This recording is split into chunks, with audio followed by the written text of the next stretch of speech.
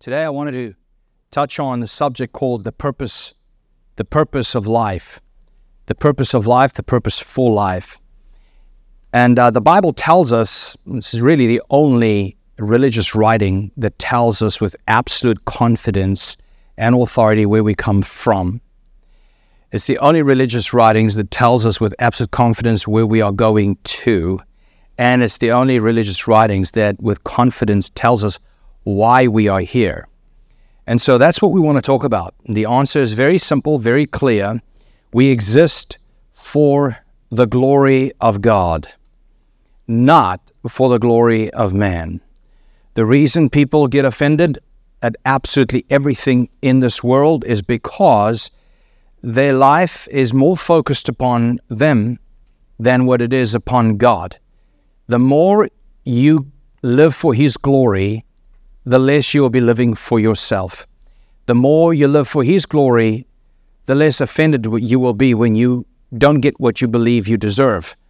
And the less thin-skinned we will be about absolutely everything, because when we live for His glory is when we in fact become free.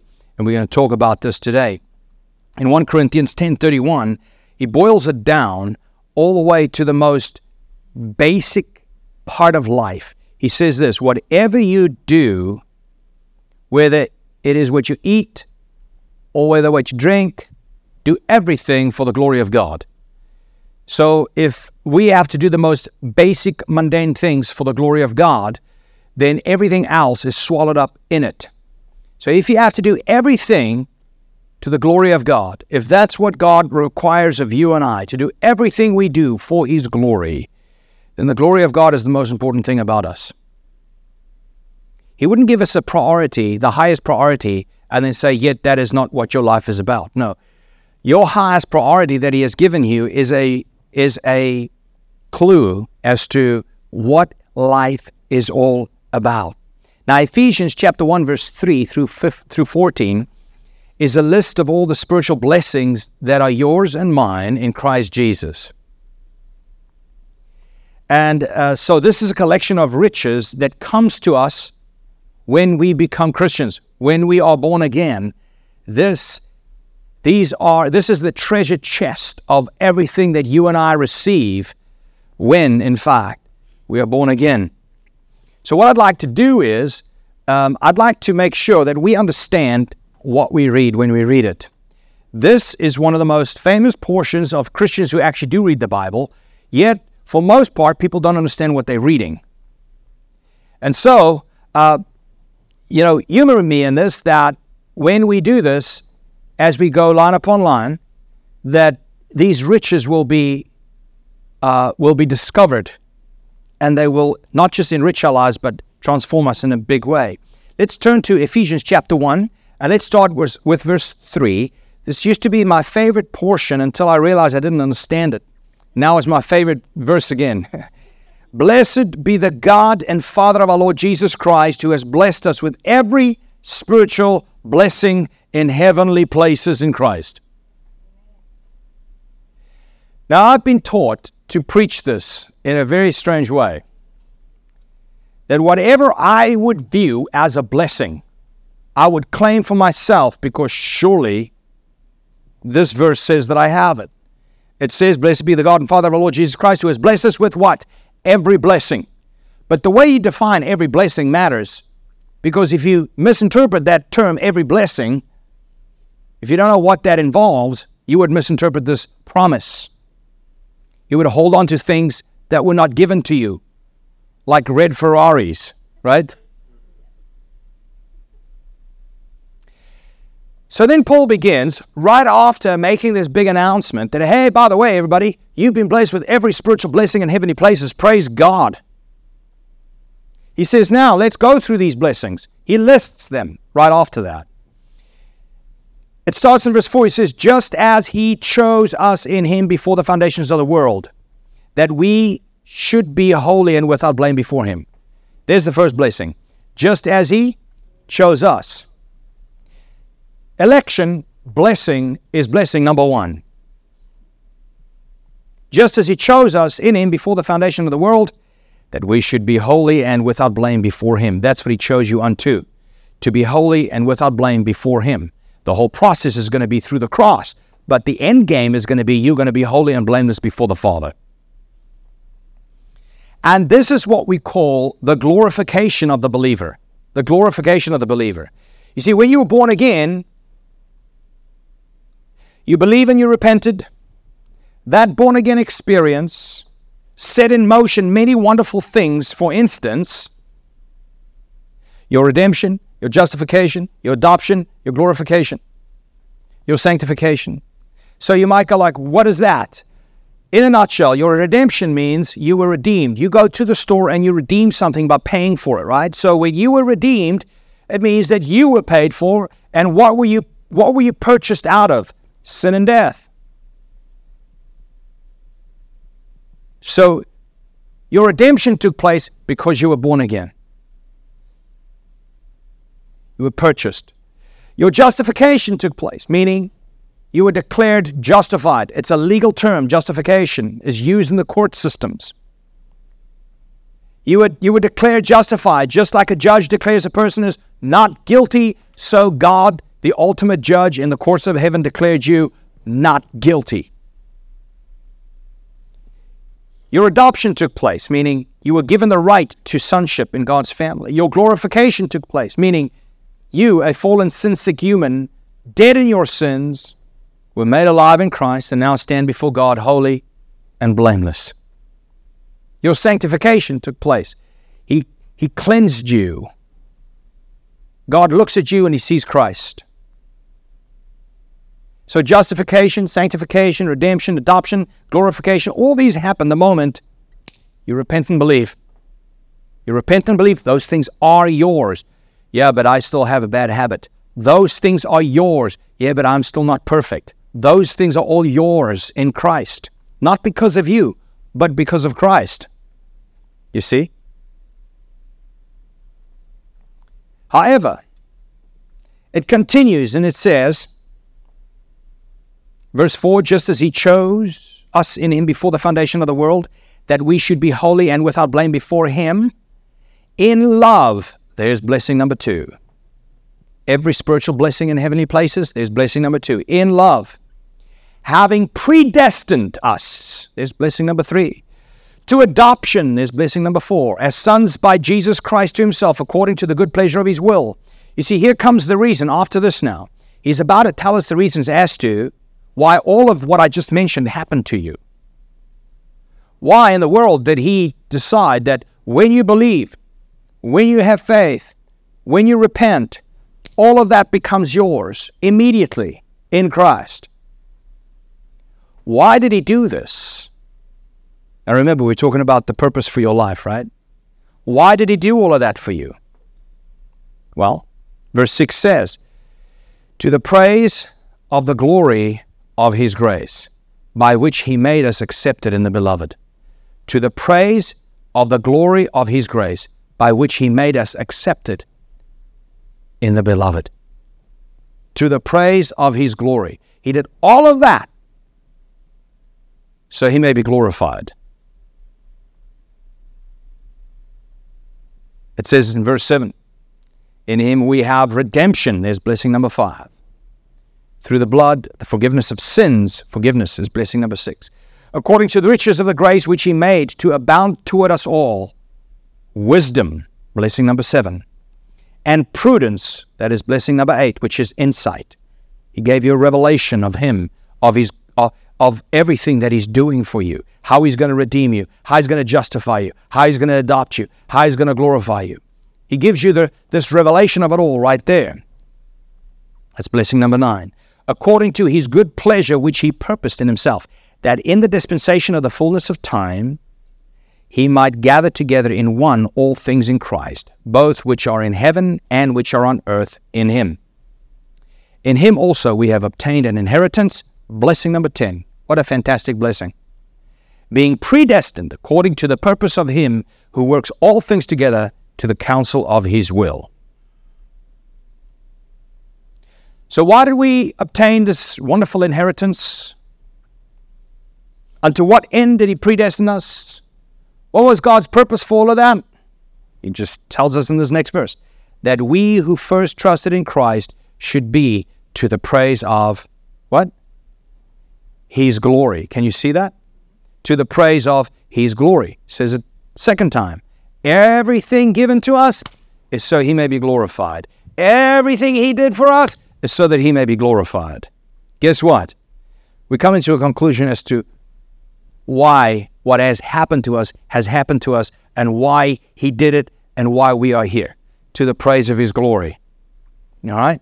And so let's keep going. Verse 13, in Him you also trusted, after you heard the word of truth, the gospel of your salvation, in whom you also, having believed, you were sealed with the Holy Spirit of promise, who is the guarantee of our inheritance until the redemption of the purchased possession. And then here we go again, at the end of his whole entire speech. For the third time, we are told, to the praise of His glory. Again. All right, so humanists have it completely wrong. Humanists are so far off. And humanists are the people whose questions always play toward, but what about man? Humanists always look towards, yeah, but isn't man important? Isn't everything about humanism has to do about the potential of man, the value of man, the importance of man, the achievement of man, the development of man. So therefore, the meaning of life is not man, his value, his potential, his comfort, or his prosperity. No, the meaning, the purpose, the significance, and the basis or the foundation of life is the glory of God. May God be glorified in every creature that He ever made. Now, you might go like, well, how is God glorified by a sinner who goes to hell forever? Well, the wrath of God against sin is being put on display, right?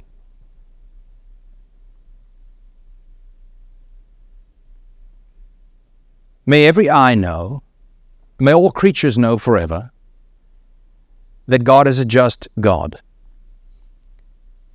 and that He will always balance the scale, and sin will be punished either in Christ or in hell forever. Paul introduces this portion of Scripture by announcing, "Blessed be the God and Father of our Lord Jesus Christ, who blesses with every spiritual blessing in heavenly places." And the list of these spiritual blessings in heavenly places that he's referring to, therefore, includes the doctrine of election, the doctrine of God's love for His elect, the doctrine of predestination, the doctrine of adoption, the doctrine of redemption, the doctrine of forgiveness. Number 7, wisdom. Number 8, insight. Number 9, revelation of Him, who He is and what He's done for us, and the doctrine of the future of the inheritance in glory. In other words, our inheritance in Him. So there are the 10 things He listed when He said we are blessed with every spiritual blessing in heavenly places. So every one of these blessings are ultimately to the praise of His glory.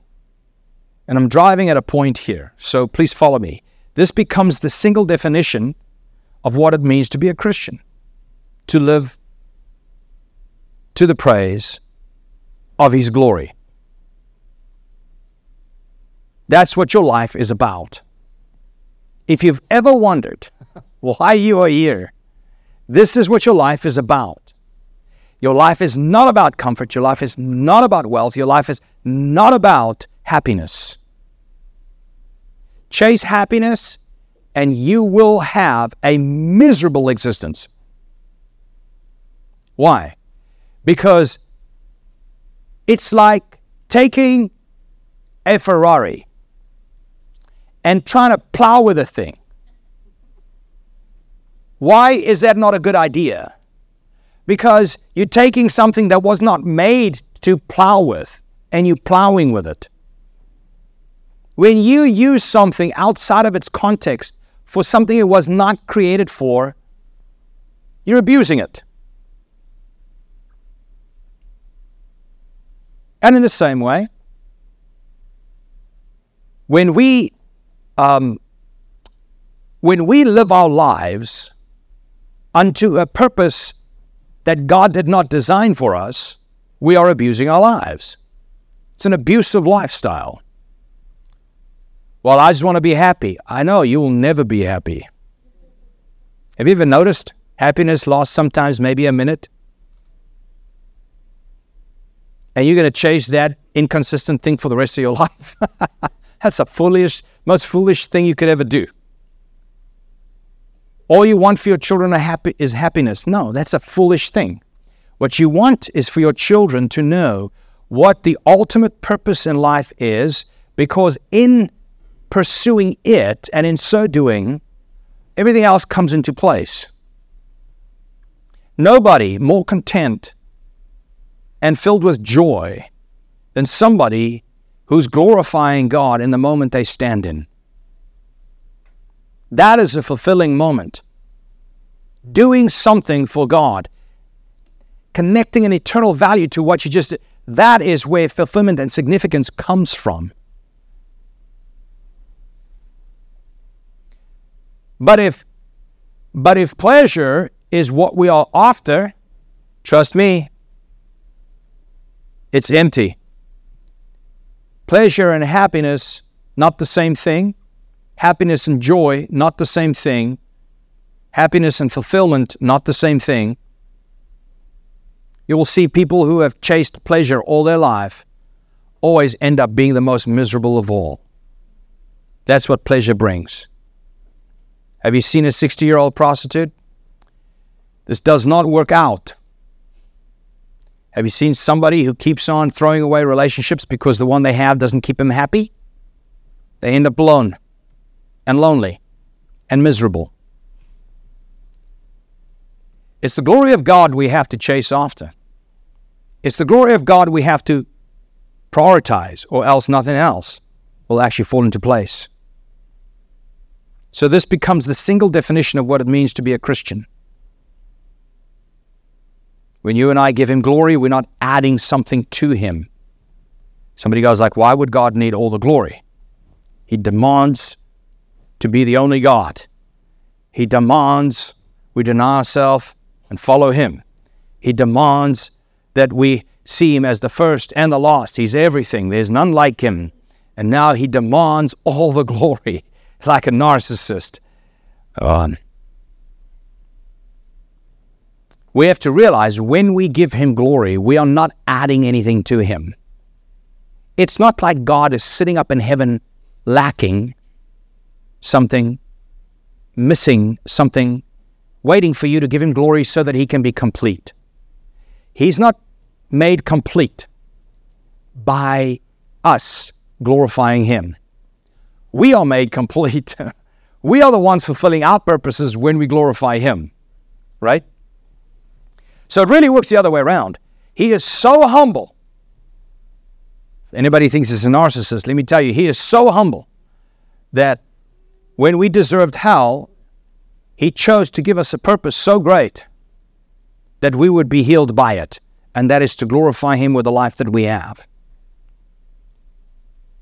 So He lacks nothing. He depends on nothing. He doesn't depend on our glorifying Him. He needs no one, as taught according to the doctrine of aseity of God. However, our purpose is to declare His glory and to manifest His glory.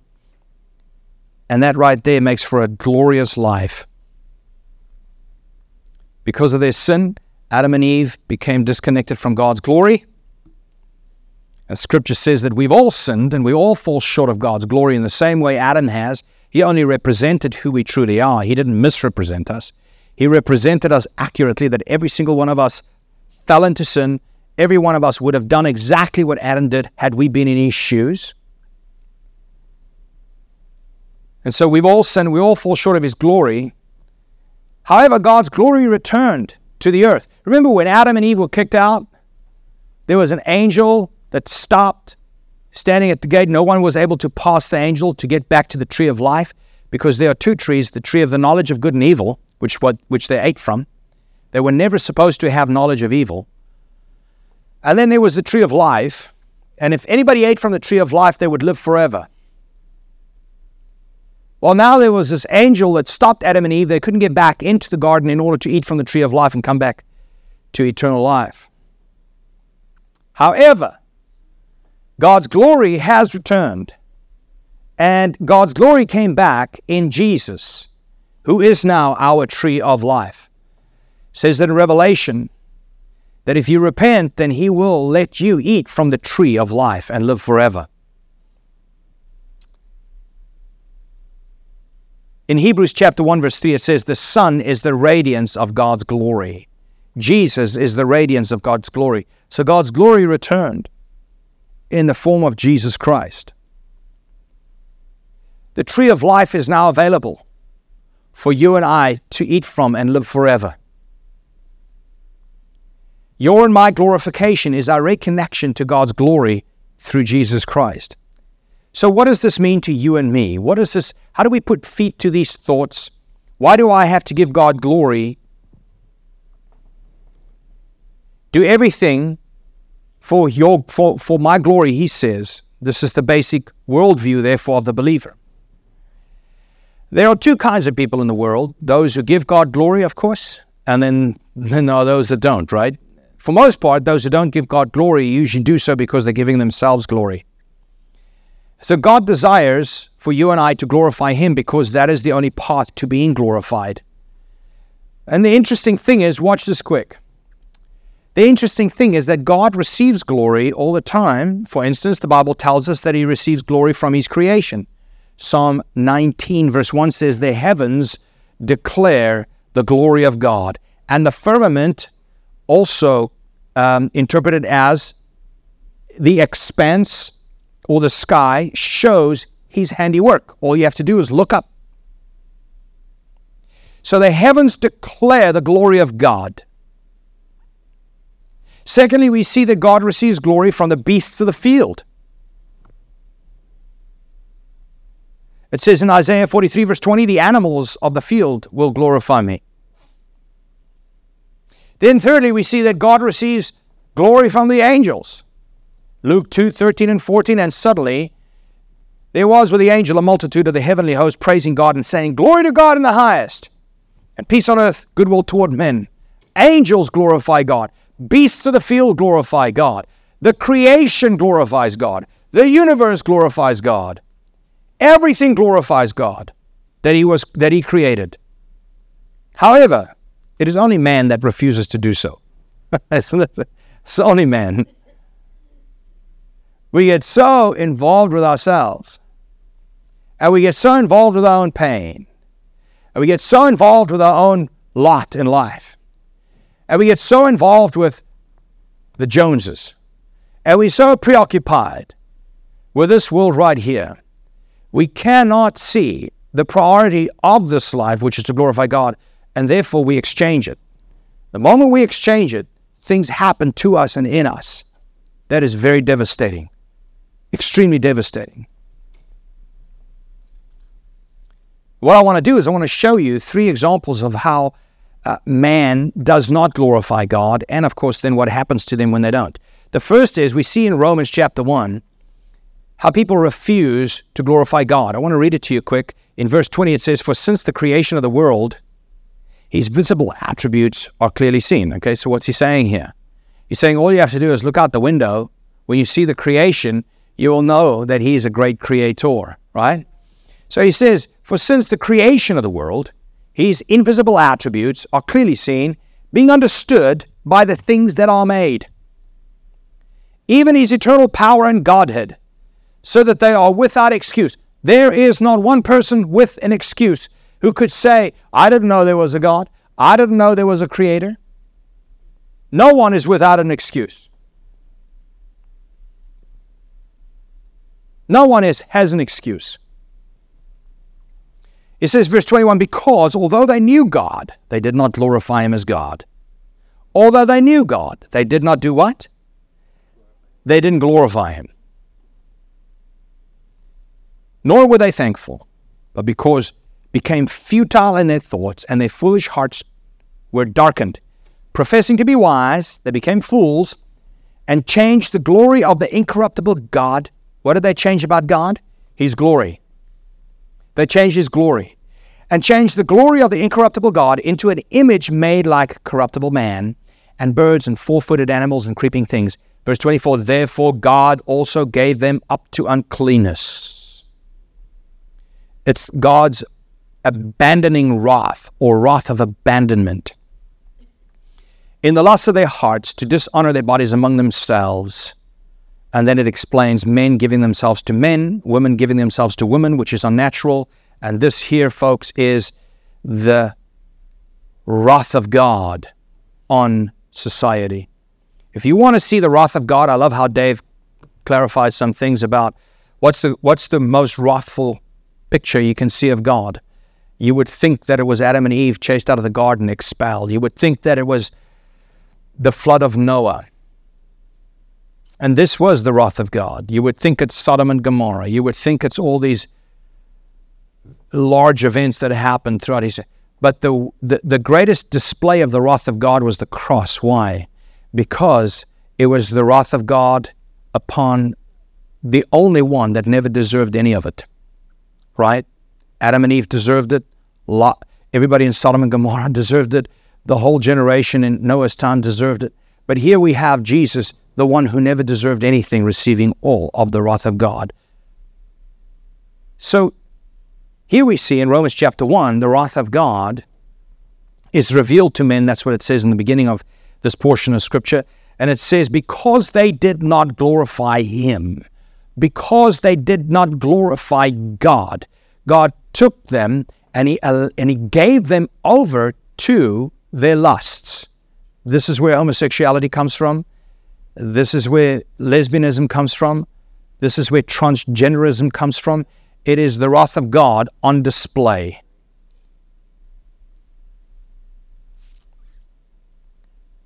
And all of that, why? Because they refused to glorify God. They rather glorified their own emotions, desires, lusts. So a simple way of understanding fallenness is the disposition that refuses to give God glory. When somebody refuses to give God glory, that's an accident waiting for a place to happen. People refuse to give God glory, things just go wrong from there on out. In relationships, in life in general, people go like, where did this come from? Well, it came from not glorifying God. Here's an example. Herod refused to glorify God. Watch this. This is quite fascinating. So Herod has this dream, right? And he was the most powerful man in the earth at the time. Excuse me. I'm thinking about Nebuchadnezzar. Herod was the most powerful man at the time. He didn't have a dream, but he was angry with the people of Tyre and Sidon. And in order to, butter him up, they encouraged him to create like a Herod Day, a day of remembrance, a day of honoring, a day of worshiping at Herod's feet. So let's read from verse 20, and we see what happens to Herod because he played into it, right? He played into being honored and glorified in that way. So verse 20, it says, now Herod was very angry with the people of Tyre and Sidon. So they sent a delegation to make peace with him because their cities were dependent upon Herod's country for food. The delegates, here they're buttering him up, won the support of Blastus, Herod's personal assistant, and an appointment with Herod was granted.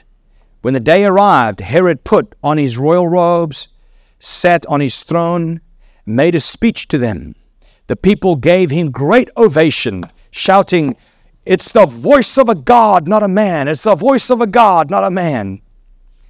Instantly, watch this, an angel of the Lord struck Herod with sickness because he accepted the people's worship instead of giving the glory to God. What did he not do? He did not give God the glory for the seat he was sitting in. He did not give God the glory for his ability to feed the world at that time. He took it to himself. It says, instantly an angel of the Lord struck Herod with sickness. Why? Because he accepted the people's worship instead of giving the glory to God. So he was consumed with worms and died. It's implied that he was standing on that platform or sitting on his seat on that platform, and they were shouting, it's the voice of a God, not a man, the voice of a God. He sat there, he was struck I don't know if it was leprosy or what it was, but it was visible, and worms ate him on that platform he sat right in front of them. Those who glory themselves, don't know what awaits them. My third example, Nebuchadnezzar, also at the time, in Daniel's time, was the most powerful man in the world. He refused to glorify God. Remember what he did? He took Shadrach, Meshach, and Abednego, who did not want to bow before him, threw them in the fire.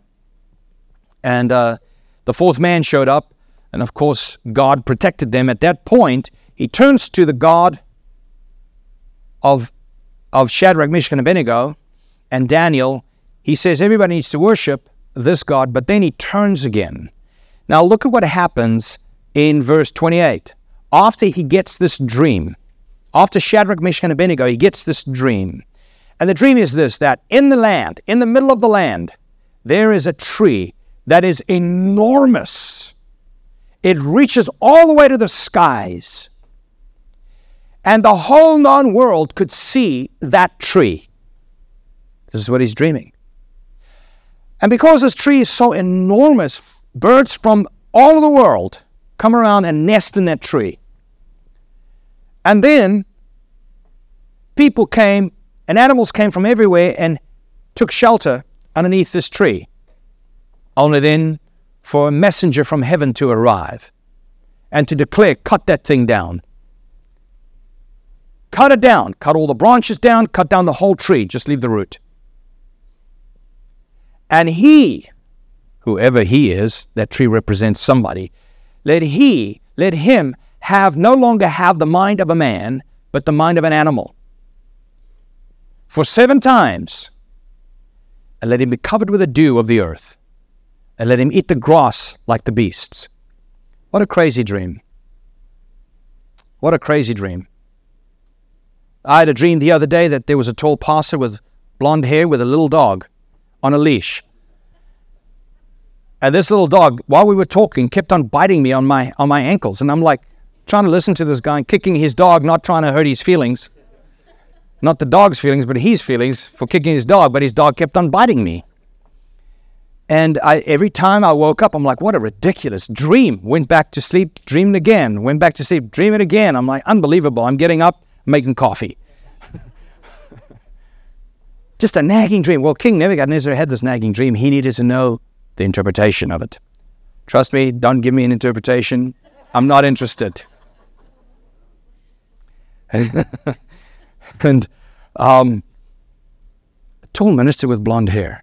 Do you have a dog, Dave? So he wants to know what his dream was all about. So he calls all these wise men, couldn't tell him anything. He knows Daniel can. He calls Daniel. Let's pick it up in verse 28. It says, all this happened to King Nebuchadnezzar 12 months later. Well, let me just tell you. Daniel comes to King Nebuchadnezzar and says, don't be joyful over this dream. Don't be intrigued. That tree is you. Because you won't give God glory. You're the one that's going to get cut off, cut down. And for 7 times, you will have the mind of an animal instead of the mind of a human. And you'll live like a wild beast in the fields. This is Nebuchadnezzar, the greatest, most powerful man in the world. Pick it up, verse 28, it says, all this happened to King Nebuchadnezzar. 12 months later, as the king was walking on the roof of the royal palace of Babylon, he says, is this not the great Babylon I've built as the royal residence? By my mighty power and the glory of my majesty. Can you believe that he's saying this after he saw Shadrach, Meshach, and Abednego? After he had the dream and Daniel interpreted it for him. He says this. Is not this the great Babylon I have built as the royal residence by my mighty power and for the glory of my majesty? Verse 31, even as the words were on his lips, a voice came from heaven. This is what is decreed for you, King Nebuchadnezzar. Your royal authority has been taken from you. You will be driven away from the people and will live with the wild animals. You will eat grass like the ox. 7 times will pass for you until you acknowledge that the Most High is sovereign over all kingdoms of the earth and gives them to anyone he wishes. God was making a point. If somebody is in authority, guess where they got that from? God. He says it right here. 7 times will pass by for you until you acknowledge that the Most High is sovereign over all kingdoms of the earth and gives those kingdoms to anyone he wishes. If there is an evil king, it's God's judgment on that nation. It's God who gives that king to them. Verse 33, immediately what had been said about Nebuchadnezzar was fulfilled. He was driven away from people and ate grass like the ox. His body was drenched with the dew of heaven until his hair grew like the feathers of an eagle and his nails like the claws of a bird. At the end of that time, I, Nebuchadnezzar, raised my eyes at the end of 7 times. I believe it's 7 years. Nebuchadnezzar raised his eyes toward heaven, and my sanity was restored. My sanity was restored. It's an amazing thing how when people glorify themselves instead of God, they start thinking with a broken mind. They can't think straight. They can't have clear priorities. Nothing works out for them in their mind. The most sane, the best thing you can do for your own mind is glorify God. So he says, verse 34, at the end of that time, I, Nebuchadnezzar, raised my eyes toward heaven, and my sanity was restored. Then I praised the Most High. I honored and glorified him who lives forever.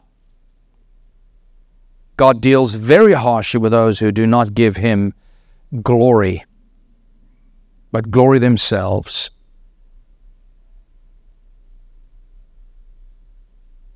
Why do we sometimes feel like people trivialize us and then we have a hard time with it? Just talking out of personal experience. Why do I sometimes feel slighted and I'm like, miffed? How dare they? Because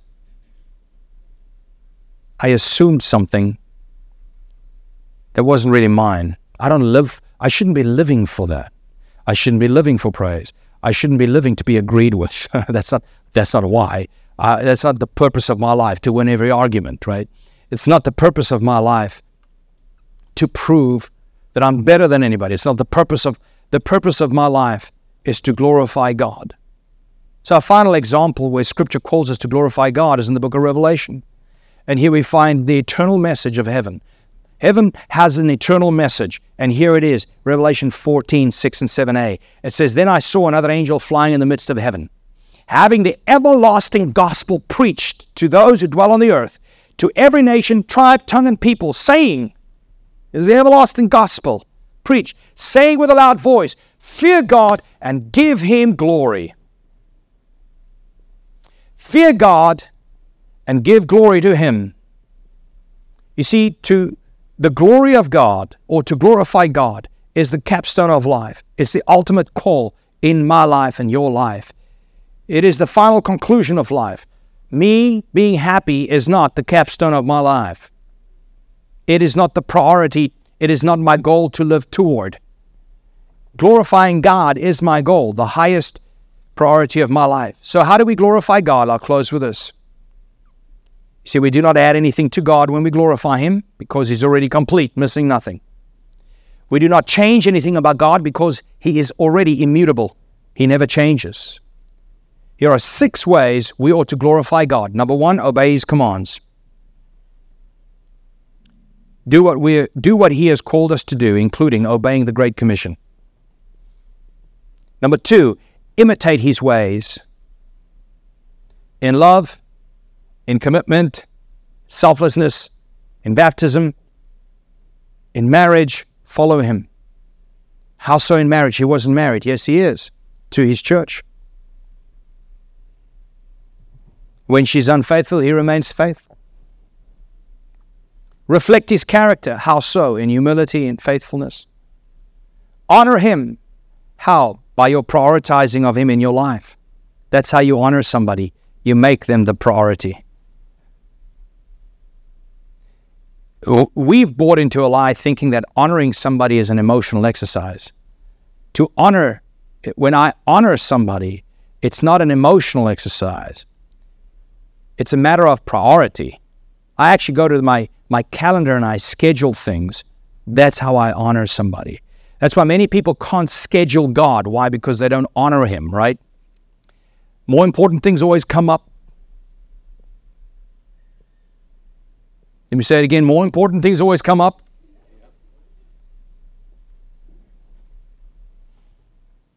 Let me tell you, it's not more important. It's just you honor something or someone else other than God. So we know to honor Him is to obey Him. To honor Him is to imitate His ways, the way He loves, the way He's committed, the way He is selfless. To honor Him is to reflect His character, how humble He is, how faithful He is. To honor Him is to glorify Him is to honor Him by prioritizing Him. Number 5, to glorify Him is to acknowledge Him. In all your ways, acknowledge Him. How do I do that? Credit Him with everything. This is of God. That is of God. That is of God. This is of God. The Word is of God. This day is of God. God, I thank You for everything that I do have. And even in the midst of suffering, I thank You. Think about every spiritual blessing that I have in heavenly places. There's a lot to thank Him for, because you didn't have to be a part of those whom He came to save.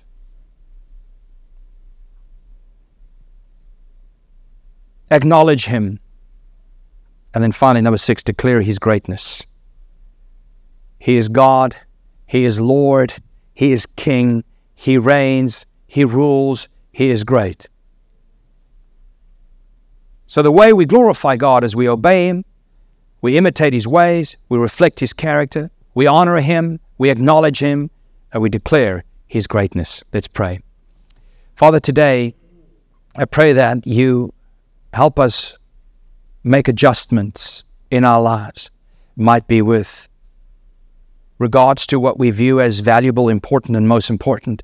It might be regarding our priority, how we spend our days and our time, where we spend our minds. It might be regarding how we have chosen to obey Your commands by submitting to You, or imitate Your ways by choosing to become more loving or more committed or more selfless, or maybe just to reflect Your character in a greater way so that when people see us, they're reminded of Christ. Lord, that we will honor You as we prioritize You, that we realize really nothing else is more important than Him, so we can't really say we had other important things to do. But we put You first. We acknowledge You. Lord, just like Nebuchadnezzar acknowledged himself for the powerful kingdom that he was the head of, so we acknowledge You instead as we look down the corridors of human history. We acknowledge You in all things. And we declare, God, You are great. Lord Jesus, You are King, and You rule and You reign, not just in our lives, but in all of the world and through all of eternity. Amen. Amen. Did you get something out of the Word?